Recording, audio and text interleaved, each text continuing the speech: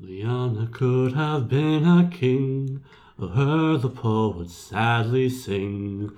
In Winterdeep she's doomed to die, stabbing giants in the eye. Hi, I'm Jack Snefflin. I'm your host for Gratuitous Thrones.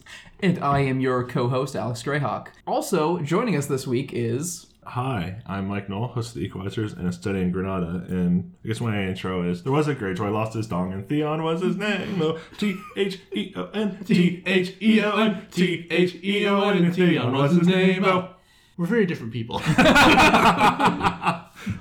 So... The king is dead, long live the king. The queen. Yeah, long live the queen. My friend Ian messaged me and was like, well, Arya's the king now. There's no need for more episodes to prove that. I mean, I'm waiting on your neighbors to come over and yell at you for the enormous cheer that erupted from the room as Arya stabbed the Night King. That was so cool. I don't know why I paused there like, ooh, should I say the spoiler to the people who are listening? Yeah, sorry, spoilers for episode 3 of Game of Thrones season 8. Once again, assume spoilers for the entire series, assume any triggers that are appropriate. Also, I really hope you saw the episode before I started thinking about Lyanna dying, but... Where do we want to start with this one? At the beginning? Yeah. Okay. With Melisandre showing up. Well, I wrote down about the Dothraki horde falling, the cinematography of that, where she lights all their kopeshes on fire, and then they charge into the storm, and you just see the lights flickering out, like almost one by one, and then en masse, and there's only like 6 of them that you can see fighting, and like...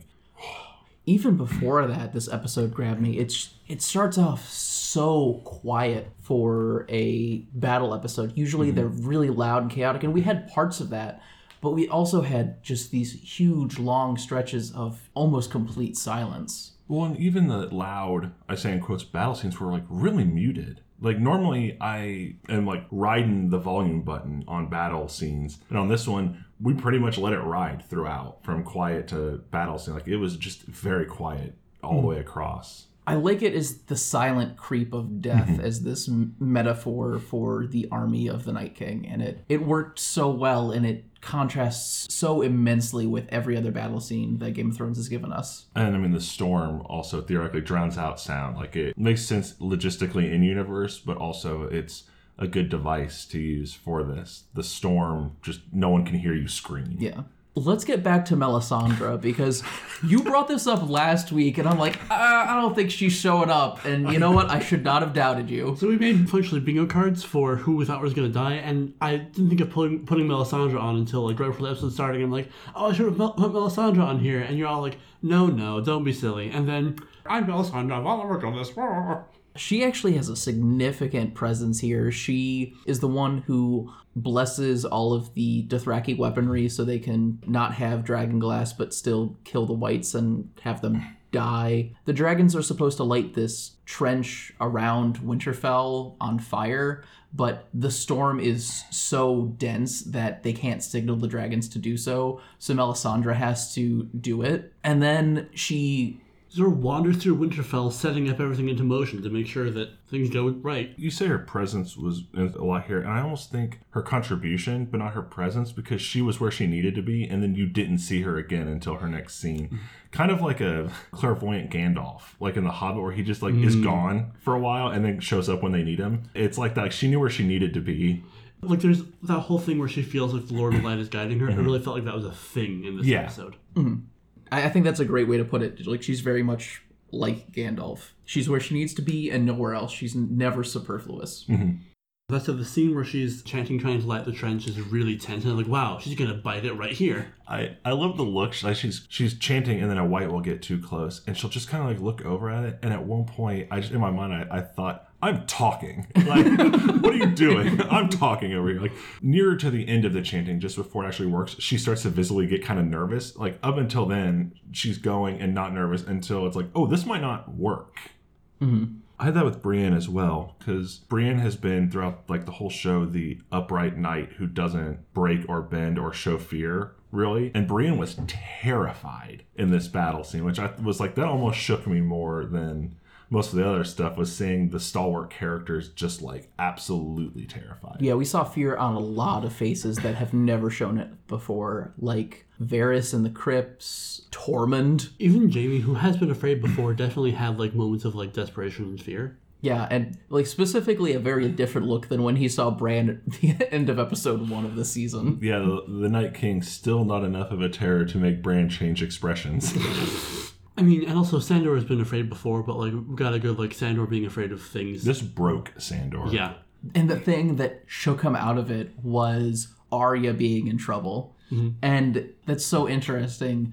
As we were watching the episode, about 2 minutes before Arya shows up near Sandor Clegane, I was like, oh wait, what if the Hound dies saving Arya? That would be the perfect death for him. He ends up saving Arya. Beric's the one who dies, though. Pour one out for Beric Dondarrion. Although I don't want to be like, and nothing of value is lost, but I don't really care about Beric. Yeah, Beric, like, it was somebody we were watching with, I think, pointed out that it was basically secondary characters that bit it. Jorah, Beric. Lyanna, Theon. I'll put Theon up to first character Yeah. because he's had like narrating chapters in the books. That Sealess character, the Night King. He doesn't have any lines. How does he count? Yeah. Exactly. I like on a certain level I was disappointed with how sparing they were with character death. I think if there was any time to go all out with it, it was here. Yeah. I feel like they're saving the heavy hitters for the personal fight with Cersei, where it's like, I don't want to say brother against brother, but this was almost like a force of nature they were fighting. And once it's people that they know and have known, that personal attachment's being broken and people killing people that they know, I think is they want that punch, but also it really undercut this whole like, this is it. If we lose this fight, we lose everything, and only 5 people died, including the Night King. 6 if you can include Melisandre. That's a good point. So 6, including Melisandre. All she needs to die is be like, well, I'm done now. I will wander into the west. And be diminished, literally. Like back to like saving everything for the more personal fight with Cersei. That feeds into a lot of the overarching themes of Game of Thrones, because this fight with Cersei is petty. It's over who is ruling a kingdom. Here, it was a fight for the survival of humanity. They were literally facing down death. Everything after this is comparatively incredibly petty, and it doesn't matter. I will point out, though, that now Cersei has 2 armies, and they have none armies. Yeah. They probably have, I guess, the Crannog men, who are probably still around, but that's about it. Speaking of petty squabbles over the throne, there was a thing I noticed early in the episode where Jon and Dany are talking, or like they're watching over the fight, and Dany goes to get on her dragon and go, and Jon tries to stop her and is like let's give it a minute and see what's going on, and she just kind of gives him this look and walks away. And I like the idea that now that she knows who Jon is, she doesn't want to listen to him, because listening to him is like giving into his, accepting his, not birthright, but that he has some kind of pull over her, as opposed to like an equal partnership. So she's a little bit higher because she's the queen. But by the end of it, there's a bit where they're like working together to go save Bran. Like I think she also underestimated the size of the threat, and like, oh no, the Dothraki weren't enough. And like, I really was like, that was the feather in my cap. Yeah, like the Dothraki were completely ineffective. They were taken out within a minute or two as soon as after the charge. Like we were talking about how sparing they were with the character deaths. We didn't get the first death of a named character till like almost 20 minutes in. And that was Ed. Yeah. Who was on none of our lists because we kind of forgot he was a character. I mean, he hasn't been there for a while. He's been stuck at Castle Black doing stuff. I mean, we've seen bits and pieces of him over the past couple episodes. Yeah, once Jon left the Night's Watch, they really didn't give too much of a crap. You brought up a really good point, Alex, about how chaotic. Like, they're using chaos in the cinematography to kind of play on how chaotic this battle was. And that's a thing that I really liked. And that it worked, but as a viewer, it was also very frustrating. Yeah, I'm glad that for the most part, they were really sparing with their use of chaos. Like, I can't tell what's going on. The lighting is atrocious, and it's just undead limbs flinging out towards the people we care about. They never really used it against named characters. Like, it was always red shirts that were getting downed in the chaos. And and you'd see Jorah like calling for retreat as that was happening, but it was never like Jorah went down in a huddle and then we never see Jorah again ever. Yeah. There are a few characters who I think we maybe might have died and we didn't realize, but like not like characters who are on my list. I don't really care. Yeah, we have a few MIA characters. Well, mostly animal companions. Ghost and both of Daenerys' dragons are MIA. It's very unclear whether any of them survived. I will say the chaos of the battlefield was realistic, but was also not super fun to watch, and I wouldn't have minded like one less layer of ice and snow and dark. It wasn't terrible, but if I have to choose between realism and being able to tell what's going on, I prefer that. So I don't have to feel like I'm constantly working to make sure I know who's winning bingo. Yeah, we were calling out named characters as we saw them in scene. Yeah, it was kind of difficult at times to pick it out and trying to keep track of who's alive and who's not. It was, Gendry, Tormund, Jaime, Bran. Like, anytime a named character's on screen, somebody called out their name so we could keep track of who was still on their feet. The episode was very kind in that anytime like a named character died, they like put the camera on their faces, they went, Yeah, it slowed down for those important moments, and I appreciate that. It also slowed down about the halfway mark for the really great Arya horror sequence. Oh my god, in the library? Yeah. Yes. That scene reminded me a lot of the way Arya was hiding after Ned's execution and they were looking for her. And just thinking back to then and how scared and, for the most part, helpless she was, to where here she's still scared out of her mind. She's still surrounded by enemies, but she is super competent, and her skills she's gathered over the past 2 years are incredible. You pointed this out, and it kind of ties in that they use a lot of horror tropes for this, and like it was meant to be kind of a horror movie, and I like that they play with different horror kind of genres. Like in Winterfell with Arya and all that, it was clearly a zombie movie.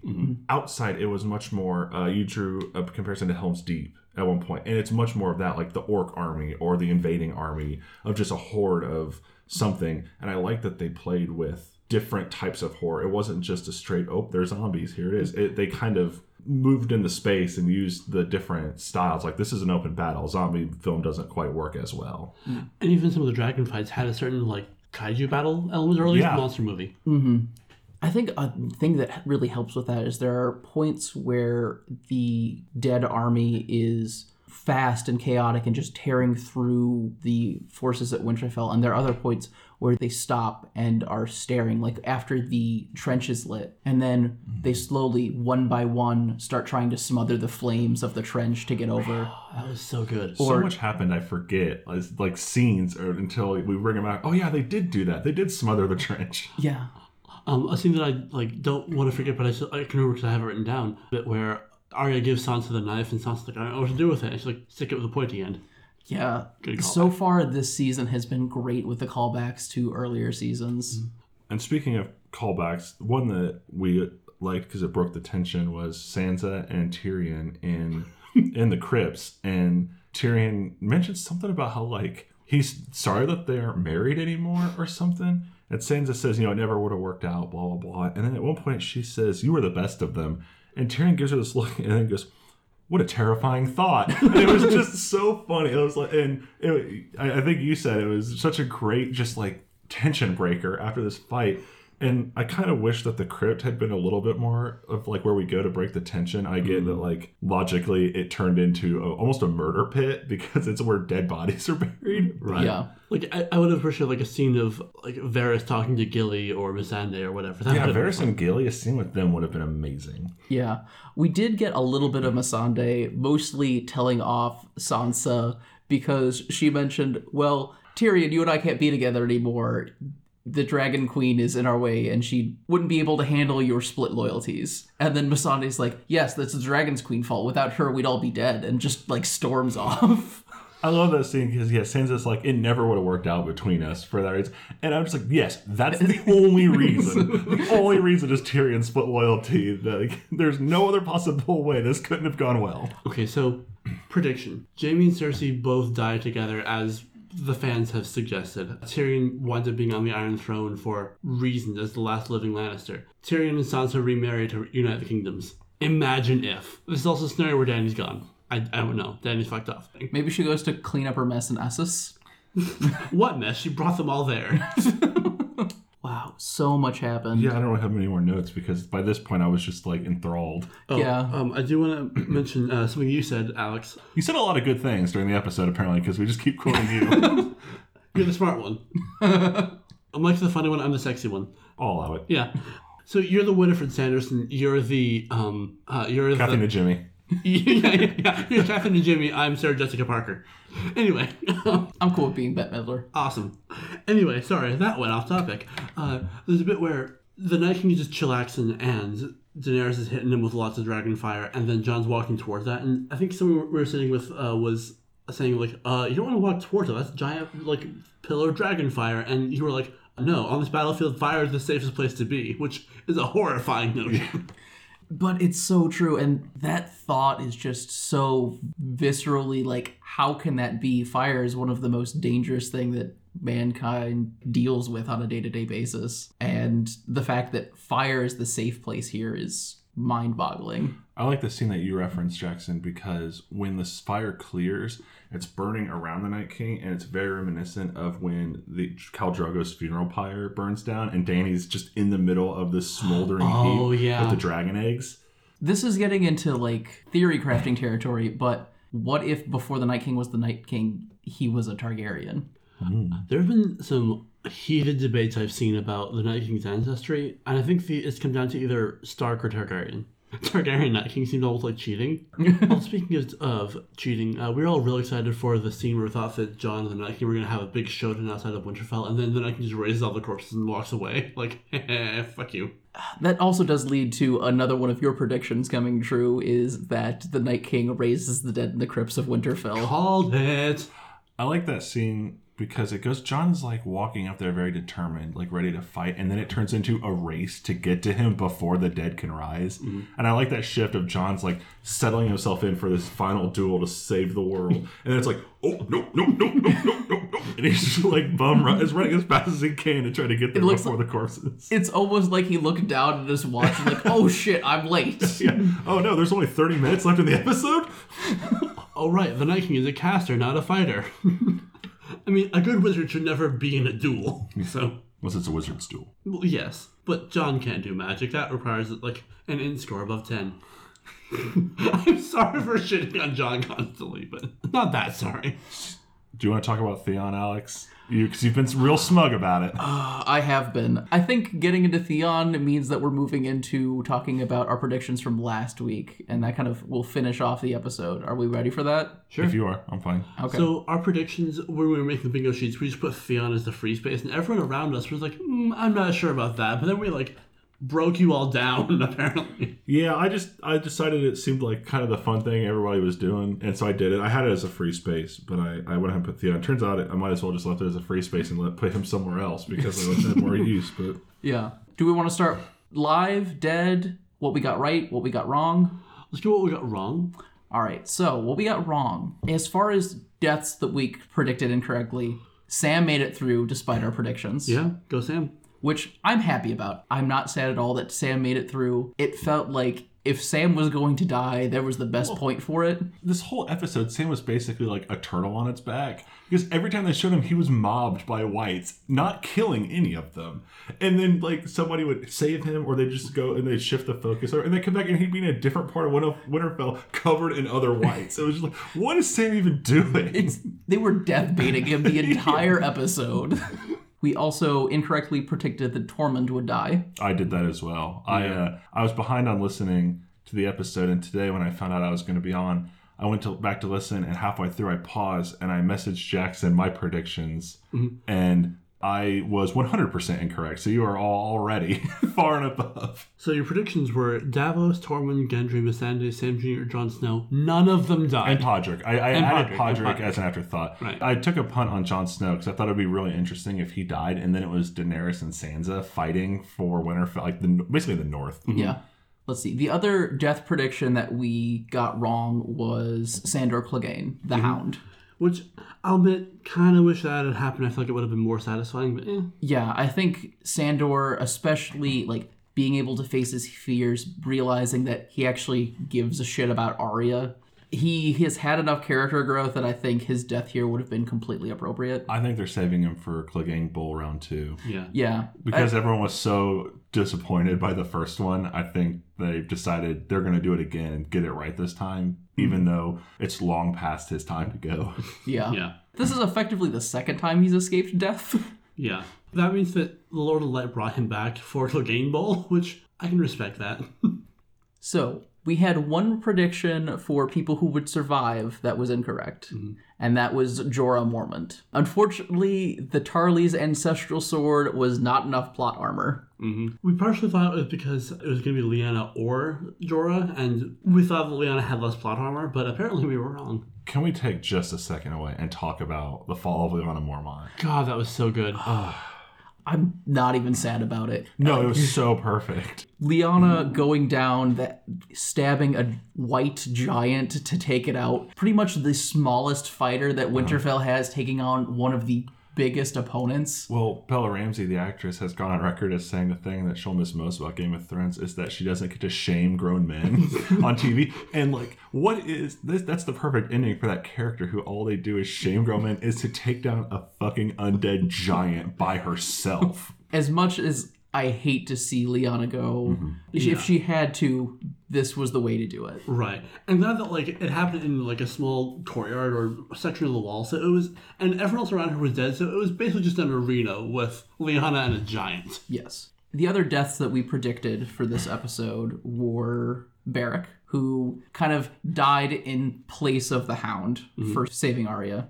Much like Jackson said about Ed, I'm kind of not who cares, but Beric has never really been a player. And his arc was, I'm dead, now I'm not, now I'm dead, now I'm not. I'm going to sell children to Melisandre for money so we can keep being freedom fighters. Yeah, he's already died multiple times. It felt like he was probably going to die again, and this time it was going to be final.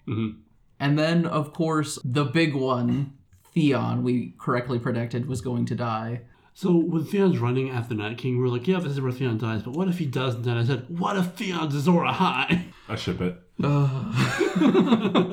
There's this moment where Theon is like jerking around on the ground, and I almost thought, like, wait, is Theon gonna take out the Night King like just before he dies? I didn't think that they were gonna give Theon that big of a death, and they didn't. But for a moment there, I'm like, could it be? I think he needed a little bit more, as they're obviously building a redemption arc for Theon. And while trying to 1v1 the Night King to help Bran, it felt like he needed to like get back up, like a Boromir style death where he gets got a lot of times trying to protect Bran at every turn, and he got once and kind of like was on the ground and not quite dead, and we thought maybe he'd get up, and then he didn't. I think he just needed a little bit extra. Yeah.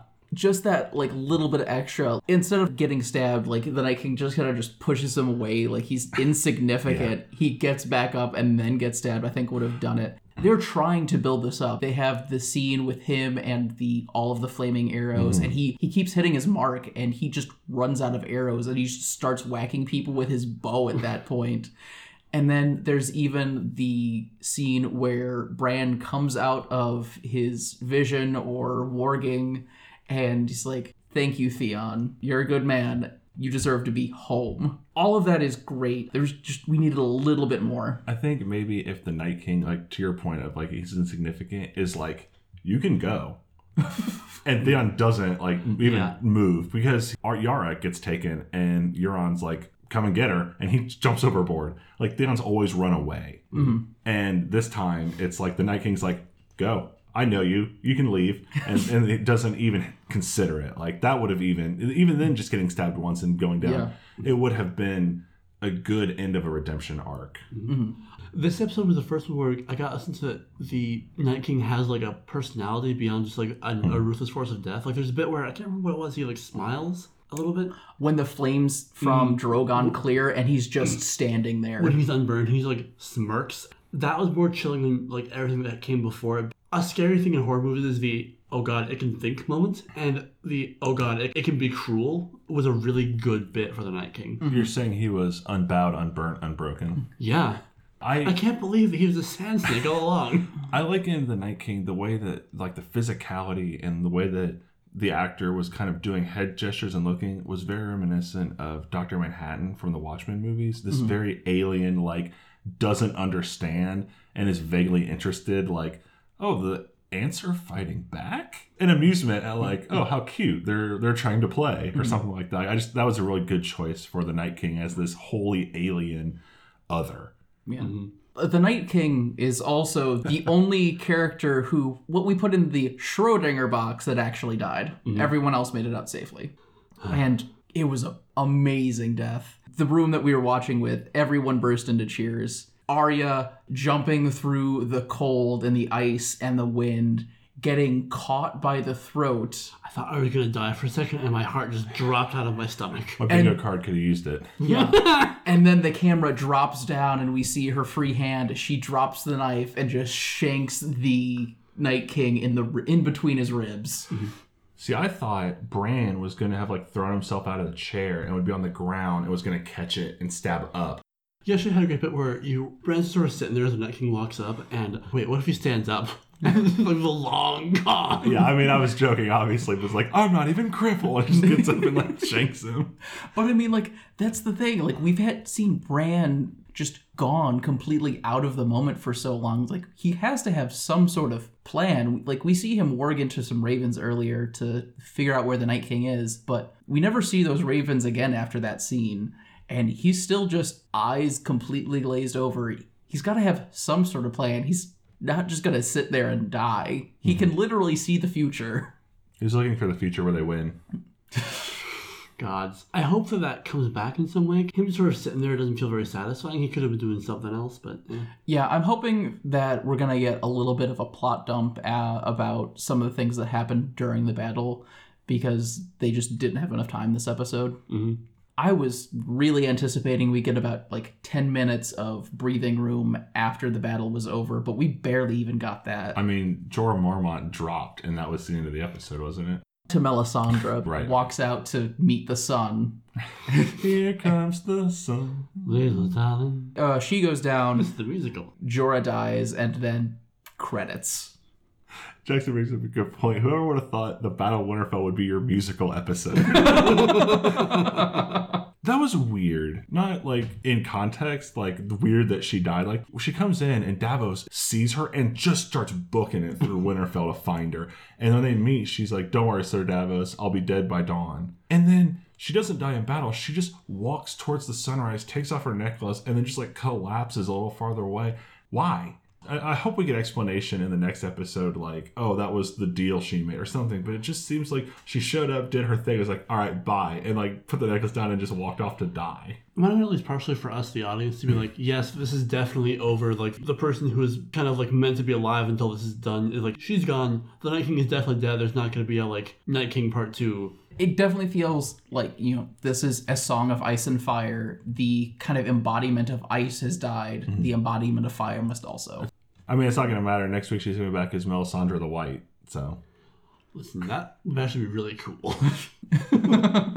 Grey Worm, as far as we can tell, is safe. I don't remember seeing him towards the end credits, but I doubt they would have killed him off screen. Yeah, I mean, Game of Thrones, if anything, won't waste a chance to make you watch a character you like die. Yeah. Which is why, like, when Bran and Rickon died, in quotes, I knew they weren't dead. Like, and even reading the book, it's like George R.R. Martin will never kill a named character off page. So I'm sure Grey Worm was fine. They even brought the actor for Rickon back after seasons of him being gone just to kill him on screen for Battle of the Bastards. I am kind of sad that Sean Bond didn't come back to be a white for like... Sean Bean. Yep, Sean Bond. I'm sad that Sean Bond didn't come back to be a white for like 4 scenes and then go away. That would have been really cool. Honestly, we didn't get a whole lot of the whites in the crypts. I wish we got a little bit more of that. Mm-hmm. I think it plays with the chaos of the battle outside. It's much more like the closed room zombie thing of just bodies everywhere. We see Sansa and Tyrion hiding behind like a tomb. And I really think that not seeing them made it a much tenser scene. Because it was just like animalistic noises and ripping and screams as they're hiding for their lives. Yeah, and we saw like flashes of people running around in the background behind them. We weren't sure if they were passing the knife back and forth as a go out now so we can't be brought back, or we should go fight. And I'm glad that they went with the let's go fight option. That was a little more fun. I mean, if they hadn't, I would have just needed Jaime and Arya to die and I would have had a Theon. That's a sentence. I'm not even sure like what happens after this. Their forces are more than decimated. They've got maybe 3 or 4 dozen troops left in Winterfell. And a lot of corpses. They can make a throne out of corpses. Oh, the Bone Throne. I meant it to be like the Iron Throne, but of bones, but it also, the Bone Throne sounds like a way different thing. That's my Tinder account name. Cersei has the Kingsguard, whatever forces she still has from before the truce with Daenerys, and now the Golden Company is here, plus all of the Iron Fleet. Mm-hmm.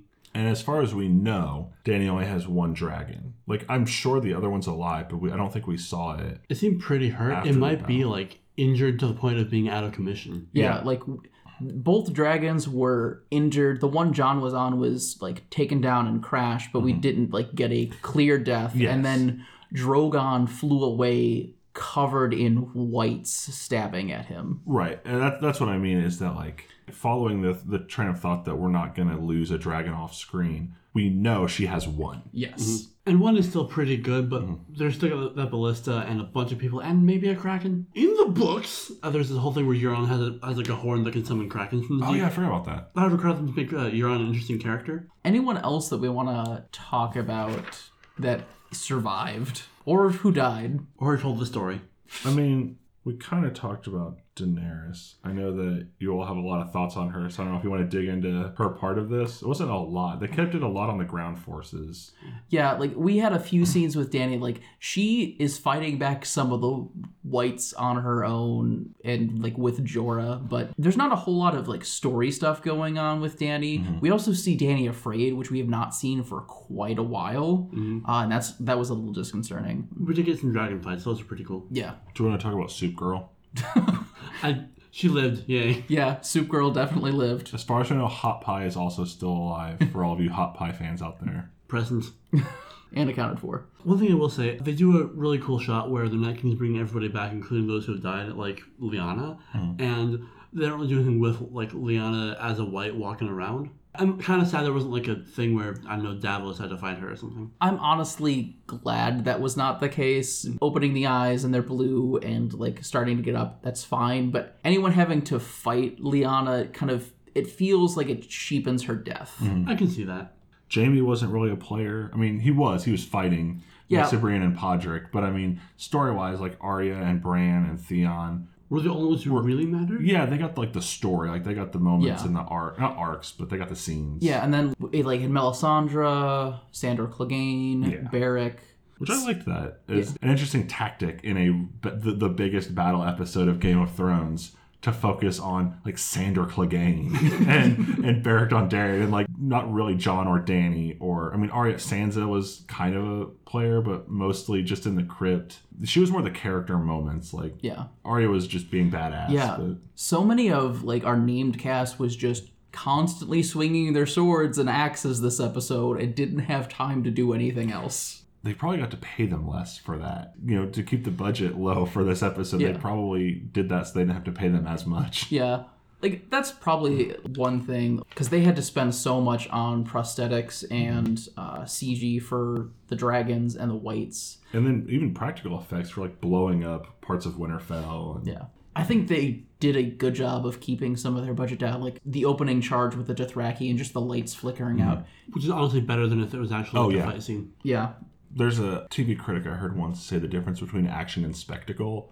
And this was very much in the action category. Spectacle is, look how amazing this looks. Like, look how good we did this. And this was... Battle of the Bastards is definitely spectacle. Sure. And this was much more like an action sequence. The effects were used, like the dragon fire, was about the most expensive CGI effect I think they used. And they used that somewhat sparingly. I mean, they did strafing runs over that. The white dragon did some sprayage, but generally... the effects seemed more practical, and it was much more about the fight than it was like, look how amazing the CGI is. Yeah. And all that's left is 3 episodes of, Who ends up on the throne? Yep.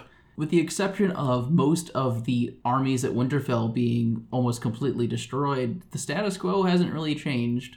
We'll probably finally get more on the Bronn subplot. Can I pitch for Westeros' next top monarch as the... Yes. Yes, you can.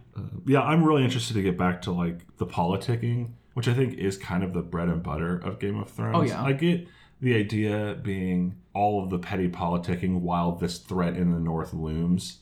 now that it's gone, I'm ready to get back to the petty politicking, but on the grand scale of like, this is the fight. And I mean, I'll say it again, brother against brother kind of thing. Personal vendettas are going to be settled. Betrayals are going to happen. Like, I'm ready for Game of Thrones to get back to King's Landing. And like, honestly, after this episode, sure, there's going to be tension, but nothing like this. Yeah. And I'm kind of okay with it. The rest is getting more character drama and less big end of world things. Like, no matter what happens, the worst case scenario is the people of Westeros have a shitty few decades while Cersei's a bit, and a rebellion happens. See, I think you say that the tension won't be like this, and while I agree, I think the lows are going to be lower. Yes. Like, losing characters in this fight sucked because we really cared about them generally. Yeah. Beric, not necessarily as much, but the lows are going to be lower now that like Jaime might have to kill Cersei, or my idea that Brienne's going to kill Cersei, so she becomes Queenslayer, and now Jaime has to deal with that.